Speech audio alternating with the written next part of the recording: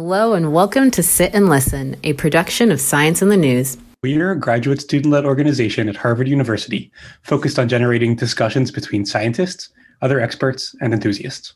The global pandemic caused by the novel coronavirus, SARS-CoV-2, has changed the world and altered all of our lives. In this series of episodes titled Scientists at Home, we present narratives of life and research during the pandemic from scientists and academics across a broad range of disciplines and stages of their careers.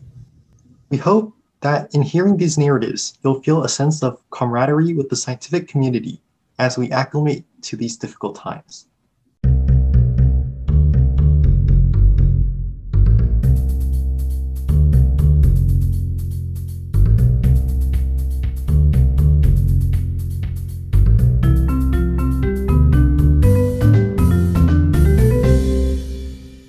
We are graduate students at Harvard and MIT with vastly different scientific backgrounds united by a common and shared interest in podcasting and bring to you the stories of academics during this unique time. Hi, I'm Edward, and I'm a master's student in immunology. Hey, I'm Delphine. I'm a PhD student in systems biology. Hi, I'm Chad. I am a fourth-year PhD student in the Biological and Biomedical Sciences PhD program. Hi, I'm Melissa, and I'm a PhD student in physics. Hi, I'm Wei, and I'm a PhD student in the Chemistry and Chemical Biology department.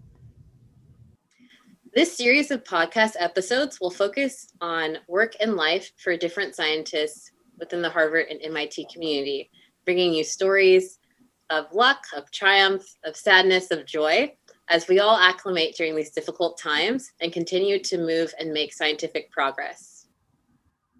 So we wanted to bring you these stories for a couple of different reasons.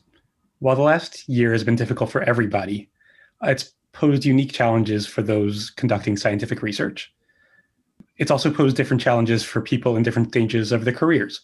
So we thought that it was important for you to hear from people, not of just different backgrounds, but of different ages, of different eventual goals in science.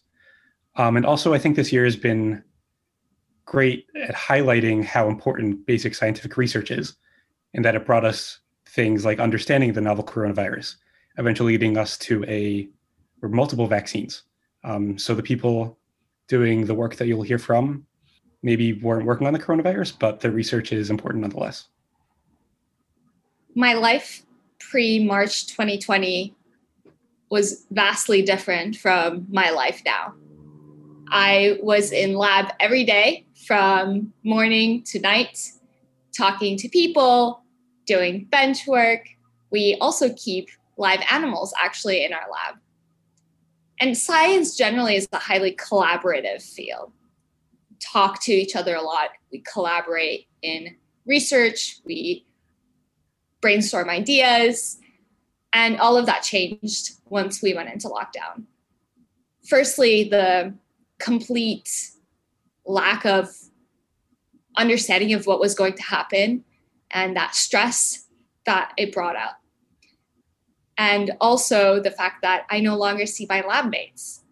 I no longer can do research at my bench easily. I have to get COVID testing and my hours are severely restricted. In many ways, my life has changed significantly. And many of our colleagues, advisors, students that we supervise, all their lives have changed as well. In this series, we wanted to get perspective from people in different stages, in different careers. So we handpicked a group of academics, whether they are grad students or postdocs or faculty members. And some of them have children, some of them just started their careers, some of them are from outside of the US. And therefore we wanted to see if they are wanted to learn more about their different and unique experiences and see how has COVID impacted science overall. So I personally didn't get to do many interviews, but for those of you who did, who got to talk to faculty, postdocs, undergrads, graduate students across the Harvard and MIT community, What were your thoughts about the disposition of people? Like, what was a topic or a theme that was common amongst all your different interviewees? I can say for professors, definitely the fact that they're responsible for many different people was sort of top of their mind. So they had to think about their family. They also had to think about their research group. And within the research group, each student or each member has different needs, scientific, emotional, support. And on top of that, many of the professors were also teaching at the time. So not only did they have to think about, okay, how can I help my family? How can I help my students? How can I help the postdocs in my lab? But also these undergrads that I have been teaching, how can I continue teaching them while they're having to travel back home abroad, with a 10-hour time difference. And they had never done online education before for this class. So I think the main thing that I took away from my interviews with the professors was that the sheer number of different, very important groups of people that they had to think about and try to effectively, do the best that they could with the information that they had at the time. So for me, the common theme that I found out in both my interviews is a theme of insecurities. Melise interviewed faculty members while I interviewed pre-faculty members, you would say, like grad students and postdocs who are trying to get either a job in industry or trying to get a job in academia. And I would say that the COVID situation has definitely increased their job insecurities even more than before. And it seems to be a common concern among everyone. Yeah, and in reflecting back on my interviews, one of the things that I took away was, in the face of really terrible circumstances for everybody, I was really inspired by the sense of resiliency that everybody gave off. And some people, whether they were dealing with family or a tenuous employment situation, the fact that they could go from, quote unquote, normal life to basically doing a 180 in the span of, there was maybe a week that we can think back to where that happened. And the fact that they got back on their feet, they took it in stride, not to downplay the incredible difficulty that they faced, but the fact that they were able to, adjust to what everyone's been calling the new normal, and then come away with it still, not entirely defeated, I thought was, again, inspiring. Yeah, I love that phrase, the new normal. At least when the pandemic was starting, everyone would say, I'm looking forward for things going back to normal.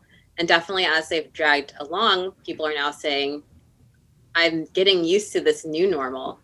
We're recording this in January 2021, but looking into the future, what are your thoughts about what normal is going to be? So one of the postdocs that I interviewed actually started an entire online scientific community of people that have never spoken to each other. They're literally all over the world. And, they just had this passion for this one not very niche, but for this one research topic.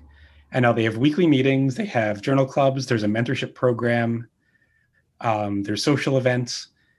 And I'd like to think that might be the new normal moving forward, even once, we can turn off Zoom. Because, we said the world was small before, but now I think we can think that it's even smaller maybe. Adding on to that, I completely agree. I think now that we have seen that we can have online relationships, like academic relationships, I think it will become significantly more common. One of the professors that I talked to, he was talking about how they have a student who is joining their group meetings from the UK. And I think prior to this, it was not really thought of as something that was doable. And now that people have seen that it is, and I think this is one of the sort of positive things that have come out of it, just the realization that you don't necessarily need to be physically there to be able to contribute or join in at least certain spheres, certain ways. And I think that following up on that, I think it's going to have hopefully an overall positive impact on making science more equitable. So maybe people who couldn't afford to travel before, or people who were parents and couldn't get affordable childcare. Also, traveling less is good for the environment. So I think that hopefully in the future we, take those things into consideration a little more also. I definitely hope so. I know I got the chance to go to 2 virtual conferences this year.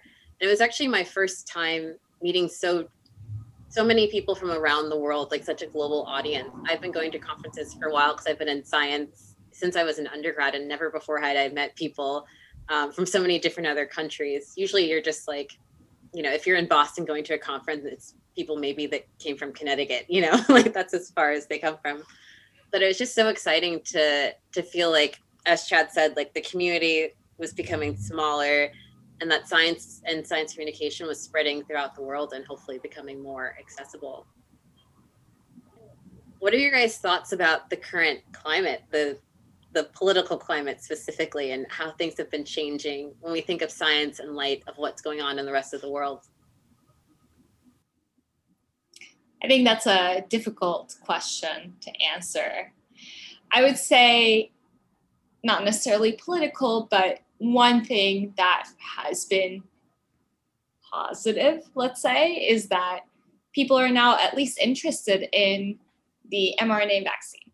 And through that, yes, there's a lot of misinformation going around, right? There are a lot of people who don't believe in science, and they will believe what politicians say. But at least I think in a large group of people, it has renewed the interest in science. And I think people are trying to understand what an mRNA is, how does a vaccine work? And I think these kinds of things are positive in such a terrible and a terrible climate that we are in, and a difficult time to be a scientist with sort of low trust in science. But I think this has been, I would say, a positive aspect. There are many friends and family members who have come to me asking about this, and I've been able to have this conversation with them, whereas previously I would not have. Definitely. I think usually over the dinner table, everyone used to just ask me about cancer, and I would always tell them, I study bacteria, I don't study cancer. But it's actually quite delightful to have, again, I don't study COVID, but it's nice that people respect and are trying to learn, because I think so much of science is just promoting the production of knowledge, but also like the learning aspect. And I really appreciate that now more than ever, people are trying to learn and to be more intelligent about how they go through life.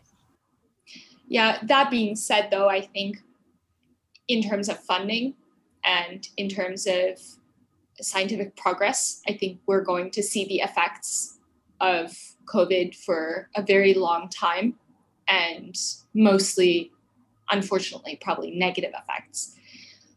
I think we have a huge lack of funds already. We had a huge lack of funds to begin with, and this has sort of exacerbated that problem. And the fact that people didn't have much time to adapt to the new kind of work environment, right? Working from home, I think it has impacted, especially people who did bench work or otherwise had to be in a lab setting. I think we will see the effects of that for a long time. Maybe to put a more positive spin, and I'm not usually the optimistic one, but I think that this whole, catastrophe has highlighted the importance of increasing scientific funding. So I'd like to think that with the incoming administration, scientific funding will be boosted. We just heard this or today actually, that one of our very own, Eric Lander, will be one of the chief advisors to the president-elect for science. So hopefully he puts in a good word for, basic research. And yeah, even though it's been acutely terrible, and I think that people will be feeling the effects for a long time, hopefully in the long run, we'll learn our lesson, so to speak. And I think also in the field of vaccine technology, this was sort of an opportunity for mRNA vaccines to become mainstream. As this virus evolves, most likely we will need to get vaccinated again and again and again, just sort of like how we have the flu vaccine. And mRNA vaccination allows for significantly faster production and just sort of like a new era in vaccines. And what's really exciting about Moderna specifically is that they've been around for about a decade now. So they have this whole pipeline of vaccines that are, or not vaccines, but mRNA products that are almost there. So now that the public is sort of open to the idea of using these things, then maybe, we'll see an explosion of mRNA medicine in the next few years. So we're all scientists at home. What does home look like for you? Like, what does it look like to be a scientist working at your home? So I was a little slow to lean into the work from home philosophy, maybe. So I basically didn't make any kind of adjustments to my room. My chair is the same one I've had for years. Desk is the same one I've had for years, etc. But recently I've been, trying to make it actually a nice place to work. So candles, plants, nice lamps, etc. So I have my desk in my bedroom, and I live with my husband who has his desk in the living room. So that has been sort of a funny thing where, I ask him, are you in a meeting, before I have to go, get water from the kitchen or something. So we've been having just a closed door between us and trying to organize our meetings, if possible, to not overlap so that I'm not talking as he's talking in the other room. And I had my desk here, but we actually had to go find a desk for him. So during the September 1st dump situation in Cambridge, where a lot of people move, we were actually in the market for a desk at the time, and we found a desk and we just brought it home. So that's the one that he uses. How about you, Wei? How has it been working at home? So my home, since the first shutdown, has changed 3 times, 4 times actually, because I first moved to West Coast for a while, and I came back, and then my lease ended at September 1st, and then I had to find a new temporary place, and then now I found a hopefully more permanent place. There is a studio, and I am living alone. I don't have to worry about roommates talking in the next room and disrupting my meetings. So hopefully right now, after 1 year, I have a permanent work from home place. But then again, the kind of work I do is very difficult to work from home. If I just stay at home, I can only do maybe 1% of everything that I can do. So I would have to say that I'm not the best person to look for a work from home situation, because at home I'm just mostly unproductive. That's so true. So it's a new year, happy 2021. What are some things that you guys are looking forward to or hoping for this upcoming year? Well, for me, I am hoping to have the travel restrictions a little bit less strict as time goes on, and hopefully most people get the vaccine. Because currently, if I were to try to go back home to Singapore, there would be 2 weeks of quarantine in Singapore when I get there. And then when I come back, 2 weeks of quarantine in US, which is very not ideal, 1 entire month of being not able to go out. So hopefully I will be able to go back home without quarantining myself. And I have made a mental note that once everything is back to normal as it can be, I will never reject anybody else's offer to go out to have a drink anymore. I would say yes to every single offer. I'm really looking forward to those random conversations that you have just getting coffee or in the hallway or when you're having lunch in the lab. I think my best ideas and my best collaborations have come from those kinds of conversations, just serendipitous. Just, you have an issue and you talk to another person, they have an answer for you, or they say, oh yeah, but have you thought about this, or something like that. I'm really looking forward to that because I feel like the biggest loss for me has been this lack of sort of just randomly bumping into someone and having a conversation that you would not necessarily have thought about. Yeah, I'd say the things I'm looking forward to are similar to Melissa and Wei. I'm looking forward to actually having happy hour with my lab in person. Zoom is fine, but it's not the same. I also really want to go home, miss my family. I really want to pet my dog. Yeah, just not walk around with like a low grade anxiety for once. Yeah, I feel the same. I want to see my family. I want to talk to people in the hallways. I want to not have super dry hands from using too much hand sanitizer. And I want to just feel safe, like being on public transit again. Thank you all for sharing your personal stories. And I know I'm excited to hear more about the narratives that we've curated. And I hope that the listeners at home are as well. So stay tuned. Every Monday, we'll be releasing episodes featuring a different scientist that'll talk about their life and work during the pandemic.